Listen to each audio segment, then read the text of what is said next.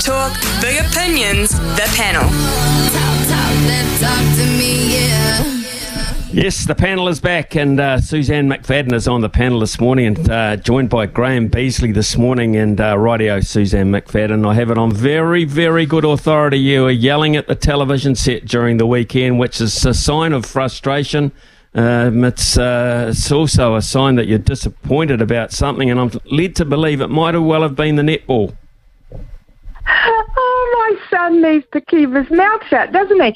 No, truly, I was disappointed, especially with the English loss in the semi-finals. But really interestingly, I think, before this World Cup began, I felt that we were sitting in about fourth in the world, and that is exactly where we've ended up. We've made history by, the worst performance of a Silver Ferns team at a World Cup. But, there's so many factors that play into that. Mm-hmm. Look, Grace Wicky's loss early in the tournament, you can't go past that as one of the stumbling blocks that they had, mentally as well as the physical, not having her on the court. But mentally, I think the team never recovered from that. I know that they would have worked through scenarios of not having Grace on the court, but Plan B just didn't really work. There were breakdowns between the defence. The defence was excellent. Once again, we had one of the strongest defences in the world. But where we fell down was that connection between the defence when they won ball and then were trying to send it back down court for the attack to score off. It just wasn't happening. And I think that's just a lack of experience in the middle. Our mid-court has struggled ever since Laura Langman retired, really.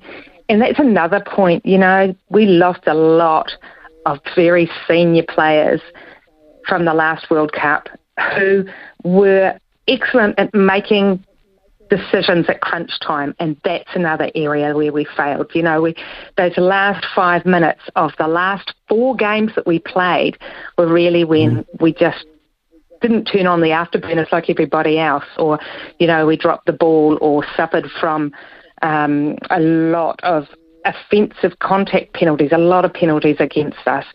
So while our shooters were really, getting the ball through I've forgotten what that word is when you get the ball through the hoop. Transition. Goals. Yeah. That's the things. Yeah. Well, we were lacking in those.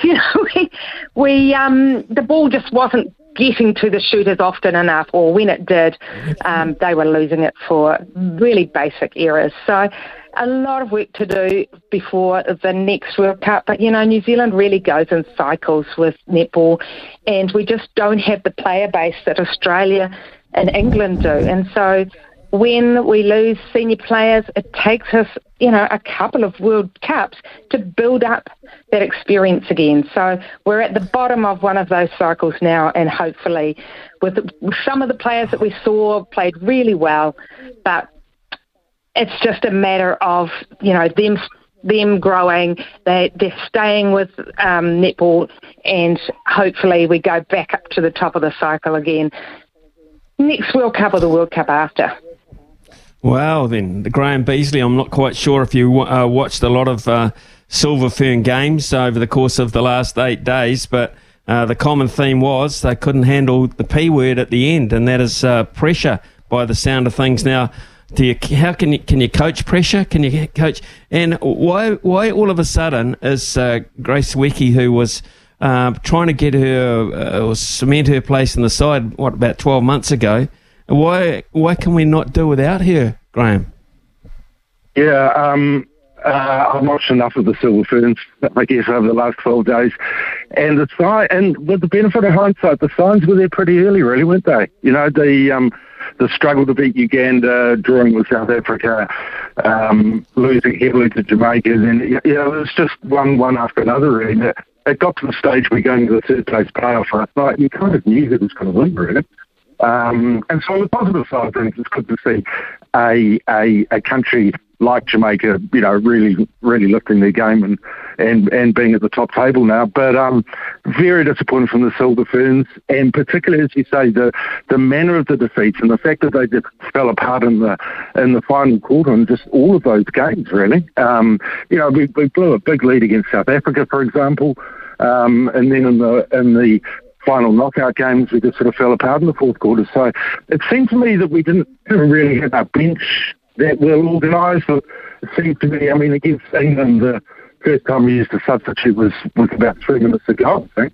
So that sort of seemed to be a bit of caution there, and maybe there just wasn't that confidence that we could go to the bench and use those players, whereas the other sides did have that confidence and probably used their bench a lot better. Okay, interesting. So I imagine we'd be asking the same question of any international coach of any side that was disappointing. Suzanne, I have to ask you, is Dame Noeline under pressure for you or not?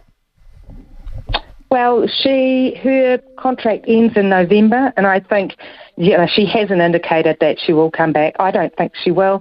I feel that she'll hand it on to a successor. But I do question some of her decisions, like Graeme said, with the substitutes bench. I really can't understand why Karen Berger, who I would rate as our best Silver Fern, our best netballer in the country at the moment, why she was hardly used in the last game. She's a fantastic player, great hunter of the ball.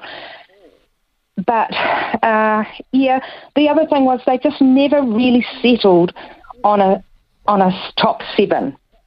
I'm sure that they knew, Dame Noeline knew in her mind who the 7 were going to be before she left New Zealand, but once Wiki was out of that, they just didn't really have an answer of who their top 7 was. And I think every player in the team got on the court in that last game, which kind of signals to me that they were running out of options. And the reason why, we rely on Wiki so much is her height and her, obviously her accuracy, but being able to lob that ball into the circle effortlessly into her hands makes a huge difference. We just couldn't find our shooters most of the time. Right, okay, let's change tack ever so slightly, in fact quite greatly actually, Graeme, to women's football, and it has been the most attended, I think, of all time. The numbers have just blown FIFA out of the water. Remember when Infantini said to the world, Gianni Infantini said to the world, or said to New Zealand, please, we need your help, please come, please support us. And everyone was thinking, this could be an absolute nightmare here. And it's turned out exactly the opposite in terms of support anyway. It's been quite the turnaround, hasn't it? I actually jumped on this morning trying to get tickets for the quarter-final match here on Friday afternoon, Spain against the Netherlands, which would be an absolute cracker. And it's all gone. I can't get any. I'm on wait lists if some tickets get handed back and all that kind of stuff. But you can't buy a ticket for that match for love or money on a Friday afternoon between two neutral sides here in Wellington. So it's just great, the interest that's taken place. Having the states go out might lose a bit of international following. I think there could be a few tickets getting returned for games that the Americans expected to be in, but it shouldn't hurt it too much. And it's just been fantastic. Every single day, all that drama yesterday and last night with Sweden going through on penalties. You can't manufacture drama like a football penalty shootout, and this tournament's just had everything, and it's still really only about halfway through. It is. We're really just getting to the really serious end of it in terms of knockout phase. But I've got to say, Suzanne, I knew it would be big. I knew it would be spectacular. But apart from the fact that we missed out on going through to the playoffs, I've heard very little negative talk about this tournament. It's really surprised me, actually, Smithy. I was not looking forward to this tournament, to be honest. But I've loved it. I'm obsessed with it now. I think I've watched more football games in the last 2 weeks than I have netball games. And I just love that drama. My God, last night's game was brilliant. And there'll be more like those. I'm really looking forward to seeing how far Japan goes in this competition. I think that FIFA have put on a really good show. And of course, why would we doubt that? They do it all around the world, and New Zealand and Australia, are no different. But I'm really kind of proud of New Zealanders getting in behind this tournament and turning up the games.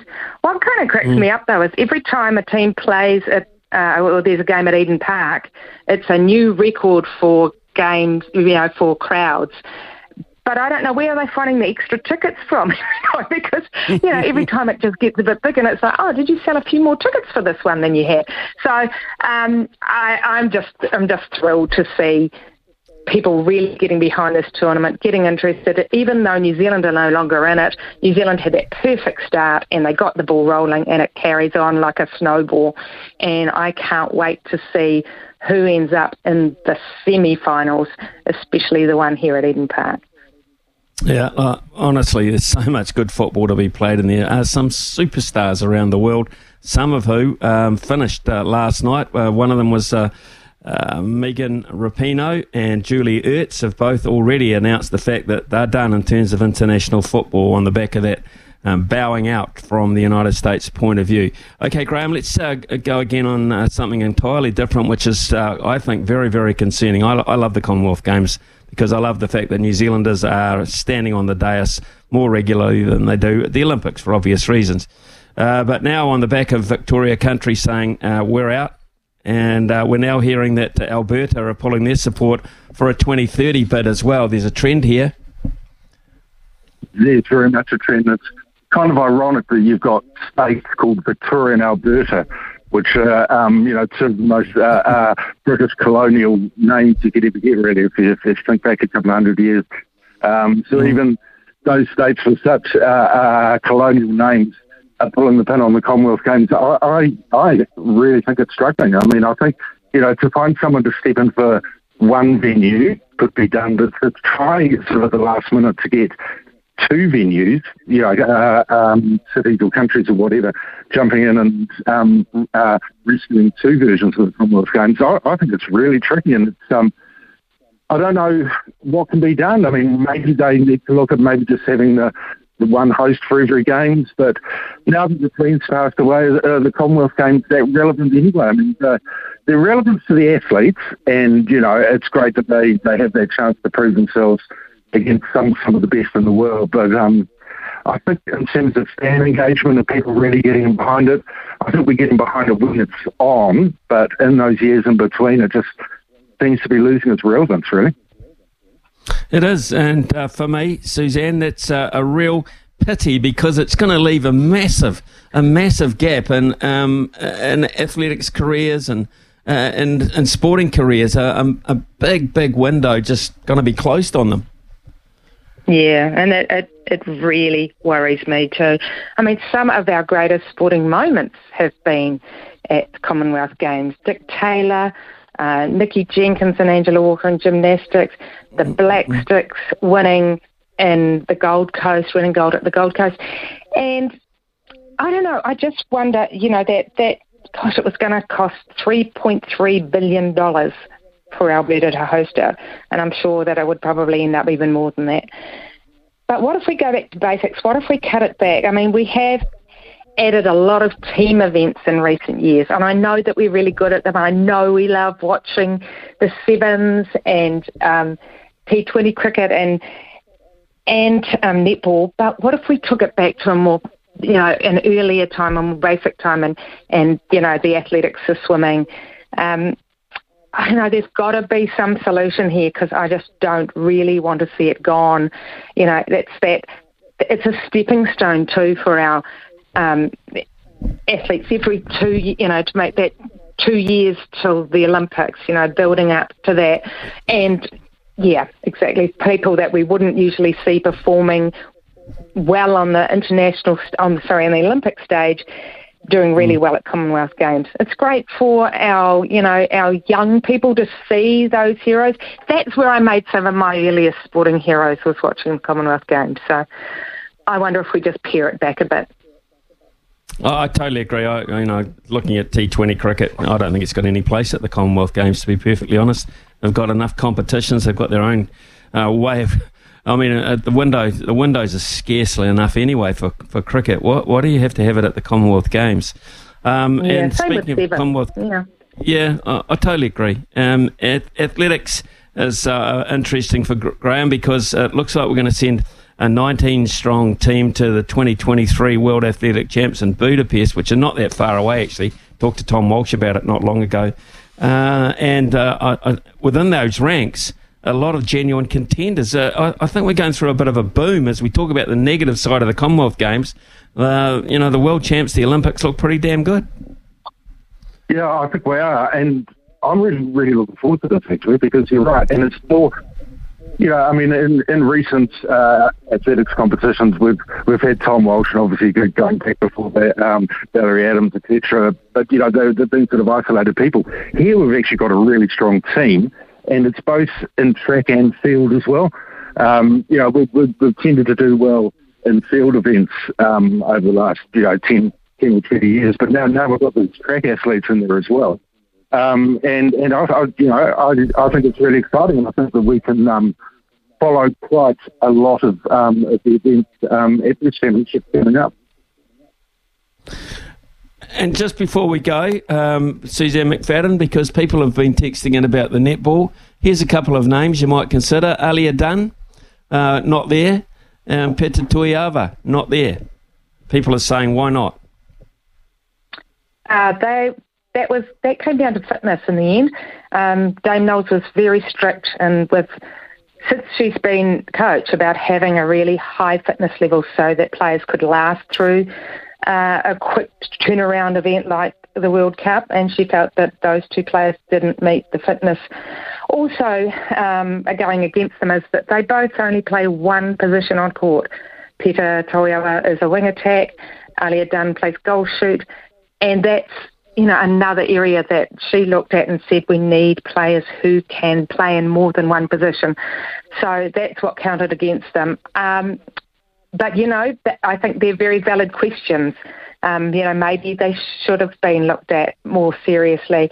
It depends where you put your priorities, I guess, as a coach. Okay, questions to be answered. Yeah, I'd love to have seen Peter there. Absolutely, I would have loved to have seen Peter there, but it just didn't work out that way. Combinations just didn't seem, at the end of the day, to be there, and I find that... Fading away in the last quarter. Yeah, you're dead right. That's it. I mean, when you're playing in world competitions, the last chapter of the game is probably going to be the most important. And we didn't handle that last chapter at all. We just we put the book down. It's as simple as that. It's 10:21. Thank you so much, Suzanne McFadden. You can relax now. Relax and I don't know. You can and watch football. Relax and watch football. Yes. Has your TV got ears? Does it listen to you when you scream at it? No, never has. And can I just tell you that Kieran Bingham was screaming just as loud as me. So. Really? Oh, he didn't say that. Okay, we'll pass that on. Suzanne, thank you very much, and Graeme as well, for your opinions this morning across the board. Most valuable. Have terrific days, the pair of you. It's 10:21.